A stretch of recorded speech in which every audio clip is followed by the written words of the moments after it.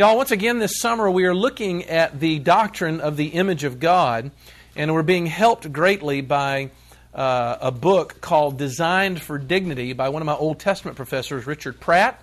Richard published this book years ago, back in the mid-90s, if I'm not mistaken. And he's simply looking at this question about who are we? What is it that constitutes our essential nature?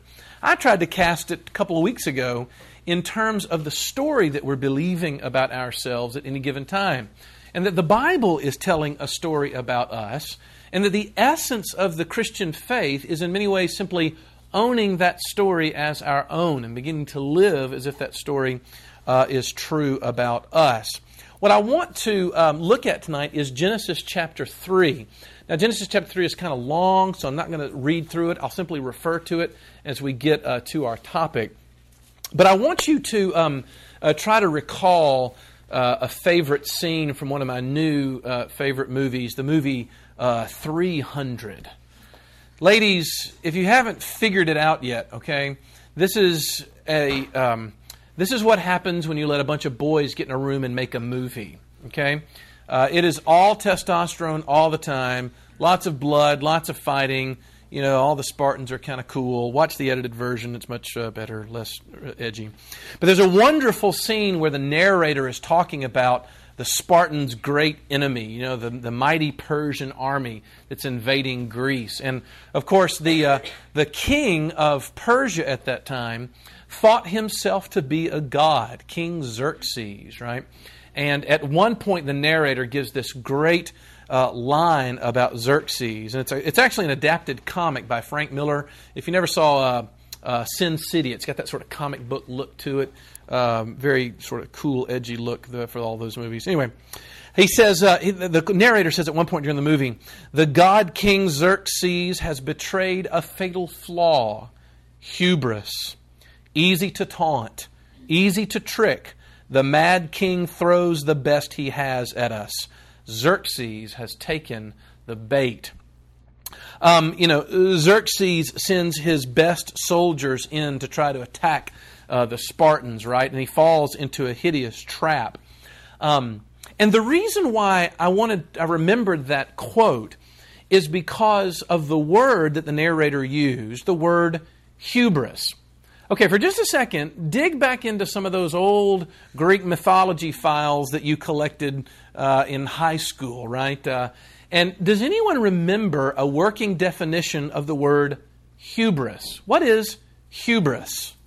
Anybody remember anything like from this from literature?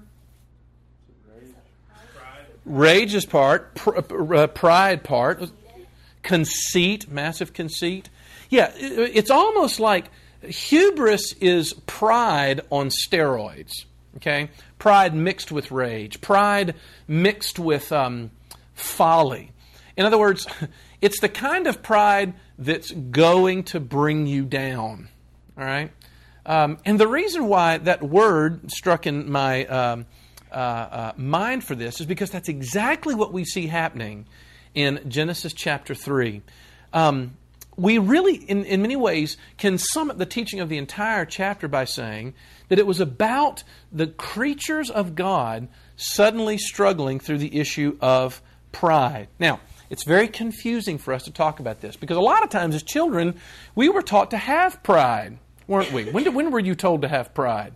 I always think it's funny going to my old high school, sorry to all the ECS graduates here, and seeing across the new gymnasium that they built down there, you know, Eagle Pride, right? Sorry, I don't know why that's funny. But, we're told in some sense to take pride over things, right? But we're also told in the Bible that pride comes before a fall. What's the difference, right?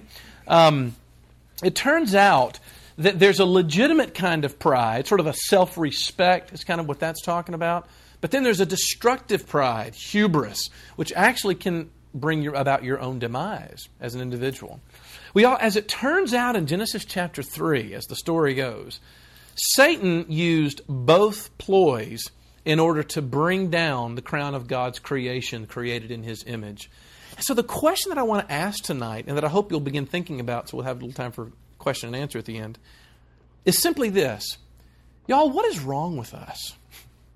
You ever ask yourself that question? I'm not sure you've ever really matured until you've asked yourself that question. What is wrong with me? Because oftentimes our behavior doesn't even make sense to us. And the Bible wants to offer a suggestion, or at least an answer to the question, what it is that's wrong with us. And so tonight I simply want to look at two things. We want to look first of all at the crash, and then we want to look at the wreckage. Sorry, this may not be the feel-good Bible study of the summer, but hey, it's important for us to look at to understand ourselves. Okay? First of all, we have to look at the crash. If you've ever read through Genesis chapter 3, you'll find that the devil comes and tempts God's original people, Adam and Eve, on the issue of pride. But the pride that he appeals to them has various stages. Pratt suggests that there are at least two stages that he brings to bear upon Adam and Eve. The first stage is what he calls deception about ourselves. The crash begins by being deceived about yourself. Okay? Now look, you can only really understand exactly what Satan is up to in Genesis chapter 3 when you see the legitimate honor that God has bestowed upon His people. Okay? Mankind was not left as a have-not in the Garden of Eden. Okay? He was not deprived of anything that he needed. Far from it. First of all, the original man had great opportunities in life, right? He could work in the king's garden. As a matter of fact, we know from ancient Near Eastern literature that to be a gardener in the king's garden was a place of great nobility, a place of great privilege to be able to tend the king's garden. It also was a place of work that was fairly pleasant work, to be in a nice garden rather than out in a hot, dusty field as we ended up. It was a delightful job that man had. He also realized that man also had the privilege of being able to look at himself in a way of privilege. At the end of chapter 2, God plants two trees in the garden. One is a tree of life. A tree of life, where every time he eats of that tree, he affirms that he's God's subject and that he's in subjection to Him as His creature. But there's another tree that God gives called the tree of the knowledge of good and evil.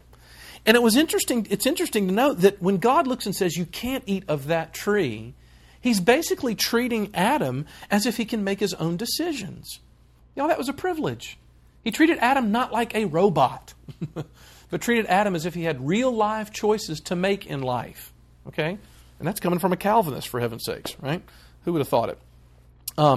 Again, to be able to eat the fruit from the master's garden was a greater privilege in ancient Near Eastern cultures. And that's clearly what Moses is reflecting on as he's writing this story here. Finally, God gives them marriage. The beautiful thing that man had in the garden is that they look at each other and they have a reflection of themselves in each other. I'm not going to dwell totally on what we talked about this semester, but this is all that we talked about. To look into the face of another human being is in some senses to see yourself, both your gifts and your flaws, unfortunately, right? So, therefore, when Satan comes to attack man, he begins to try to tell to tell Adam and Eve that what he's been given by God is not enough. That is the original temptation. Notice what he says to him in verse 1. Is it 1? Yes. Satan comes up to Eve and says, did God really say that you can't eat of any tree in the garden? I mean, me and the animals, we've just been kind of talking back here, and I don't know, that seems like He's got you on a mighty short leash there, huh? I mean, it's awfully constricted to say that you can't eat of any tree in the garden. Now, what did God actually say? Is that what He said? No. God said they could eat of any tree of the garden, right? But what Satan is trying to do is to plant the seed of the doubt and say, is what God has suggested is good for you, is it really good for you? I mean, are you really trying to believe that what He has provided for you is enough for you to really thrive as a human being? I'm not trying to be nosy in your business here, Eve, but it kind of sounds like to me that God's trying to keep you out of the God club. He knows that when you eat of the tree of the knowledge of good and evil, you're going to be like Him, right? You're not going to die. In other words, he comes and the first thing he tries to do is to doubt God's goodness. This is step one, kids. The beginning of your spiritual demise, whether it be ultimate or whether it be temporary, starts with you looking at God and saying, really, God? Really? Or perhaps even just sort of a general boredom with what He has or has not provided for you or what you think. In other words, does God have my best interests at heart? I've even thought that it's helpful to even look at temptation this way. Think about it. You're tempted with something that you know is against God's rules and against God's law. Do you recognize that when you have those two choices sitting in front of you, you're making a choice for that thing on the basis of what you believe will be best for you? Disobedience will make me happier. My life would be so much easier if I had the extra money that would come from me cheating on my time card. From me billing a few extra hours that, after all, the boss says I'm more than welcome to bill out. Right? For me taking this one little business shortcut that might cheat some other people out of it. I would be happier with that than I would be being honest in the way in which God commands me to do. You follow me? Every single choice that we make to sin is ultimately founded upon a suspicion of God's goodness to you and for you. Okay? Man, we fall into this same trap all the time. How often do we, if we're not only doubt God's goodness, how often do we compare ourselves to other people? We can be deceived about ourselves even in comparing ourselves to other people and saying, yeah, but I mean, I don't know.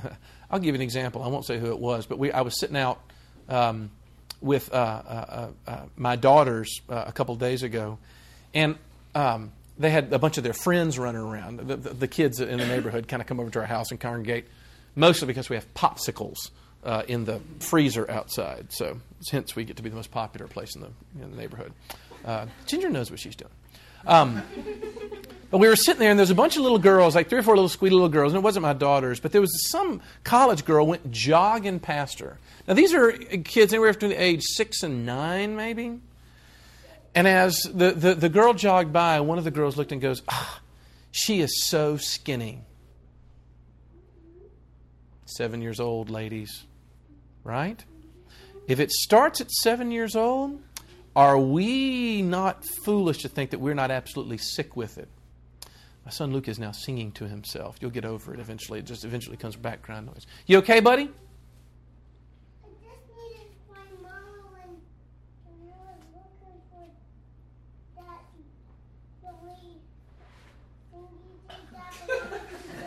Oh, I got you. Luke, I think Mommy's back in Sister's room back there, buddy. I think that's where she is. Go check back there and see if she's there, okay? You know, the fun thing about this is this will all be on the podcast. So for those of you listening in on my son's conversations, enjoy that. Okay, so step number 1 in the crash was, or stage number 1 was deception about ourselves. Stage number 2 was just open rebellion. See, that's where it begins.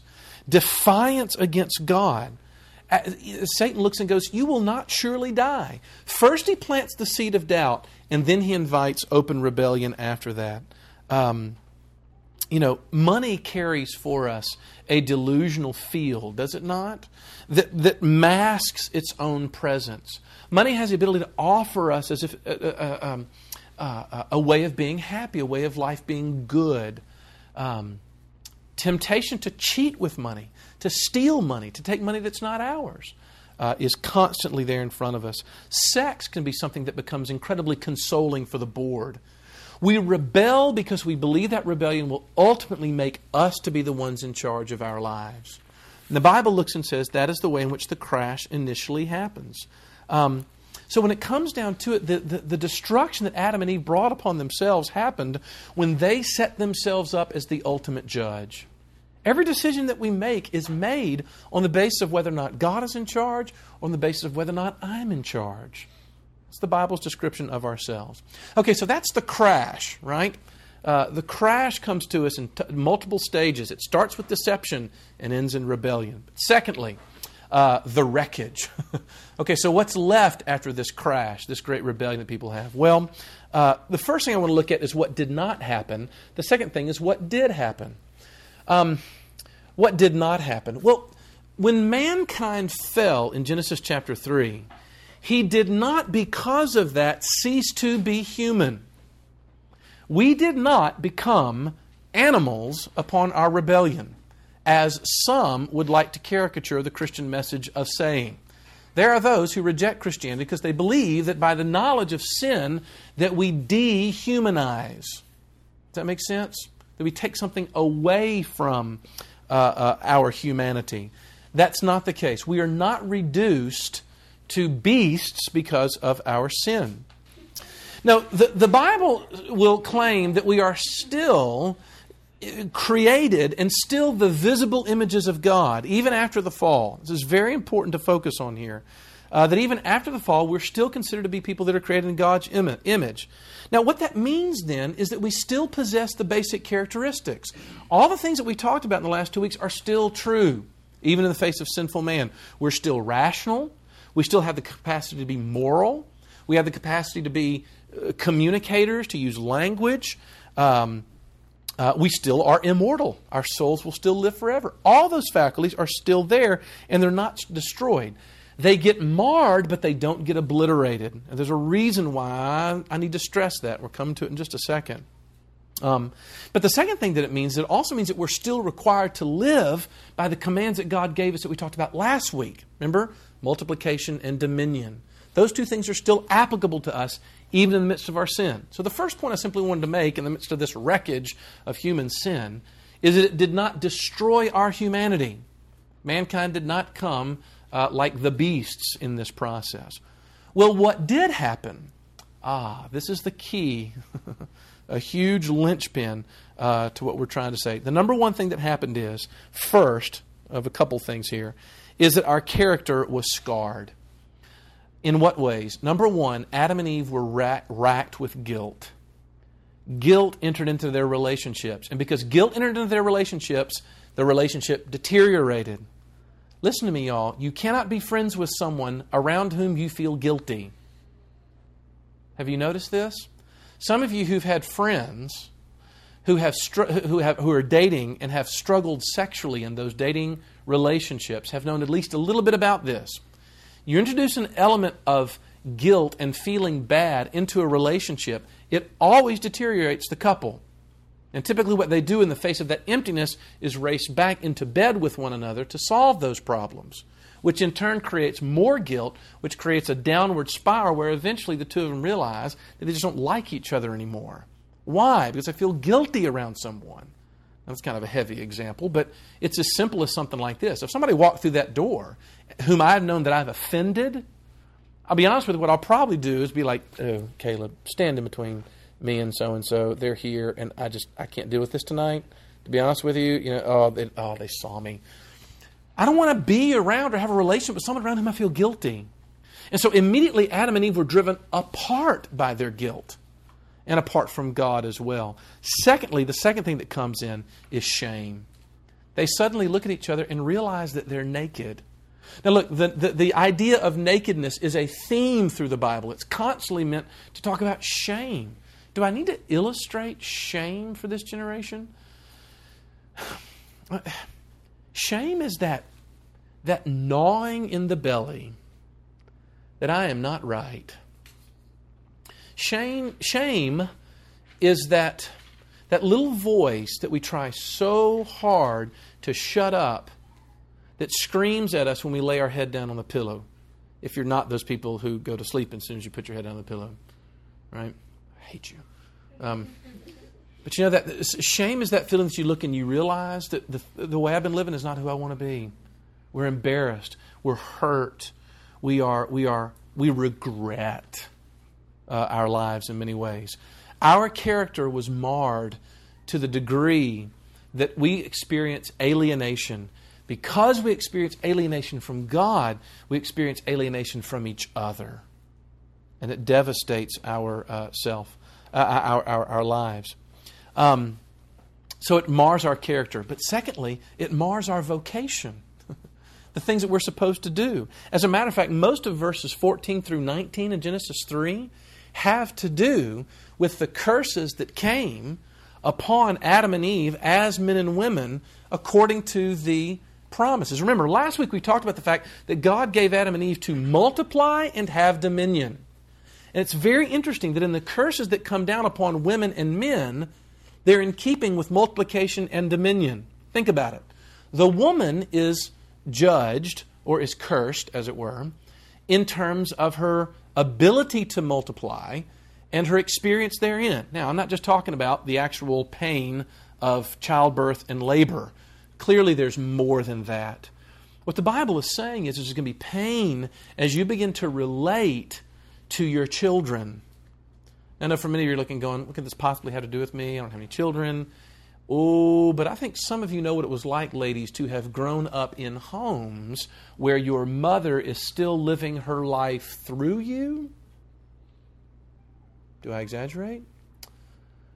You know what it's like to all this. Remember in high school, ladies, you just did this. Some of you are still doing it with your moms. She drives you nuts at this point, right? Why? Because oftentimes your moms are only slowly, and it's by the time you actually have a will in high school, where you can make your own decisions, she's suddenly noticing that she doesn't have control over you anymore. And she was making you into an idol. And because you were her idol, the second that you begin to drift away from her, she clamped down hard.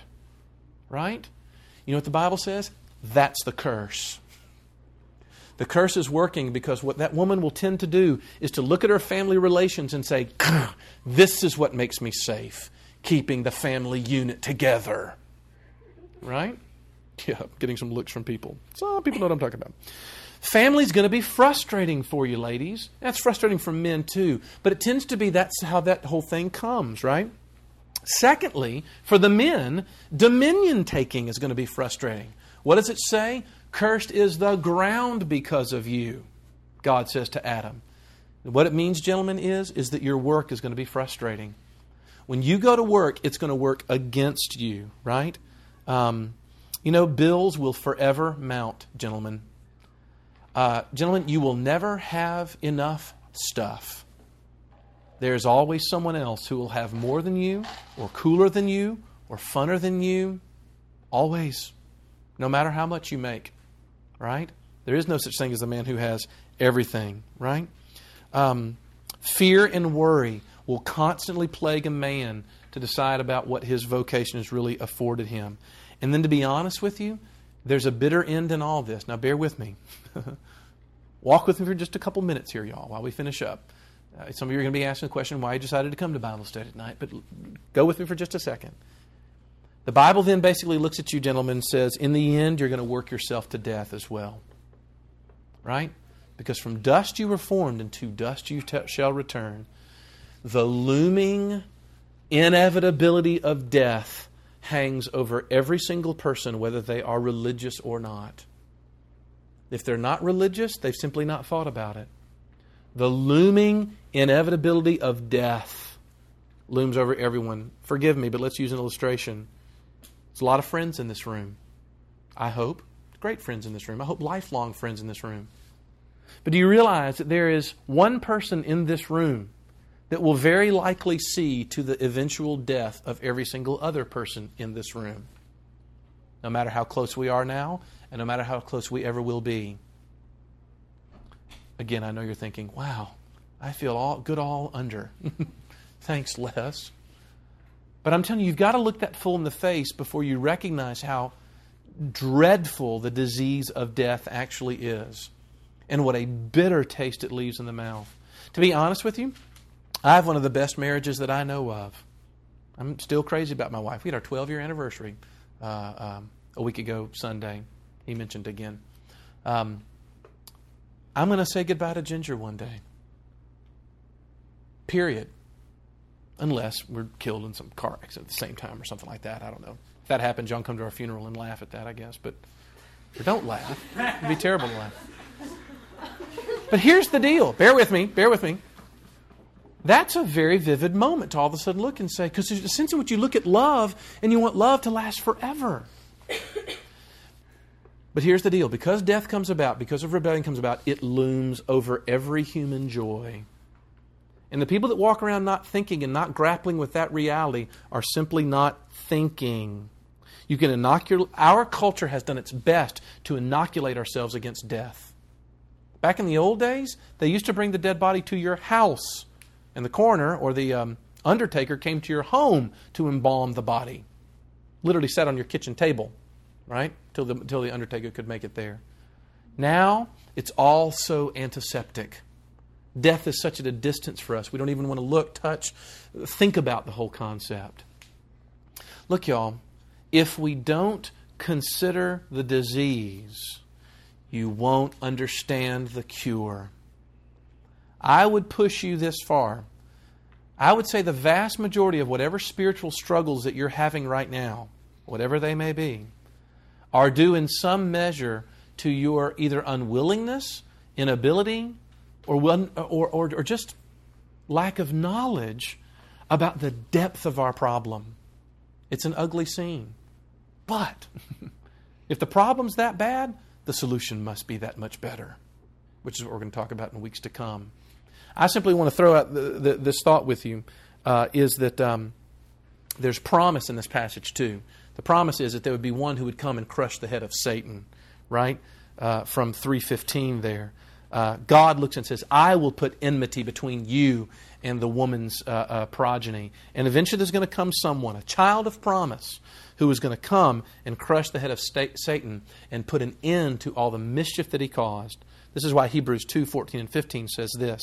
Since therefore the children share in flesh and blood, he himself likewise, this is Jesus, partook of the same things, that through death he might destroy the one who has the power of death, that is the devil, and deliver all those who through fear of death were subject to lifelong slavery.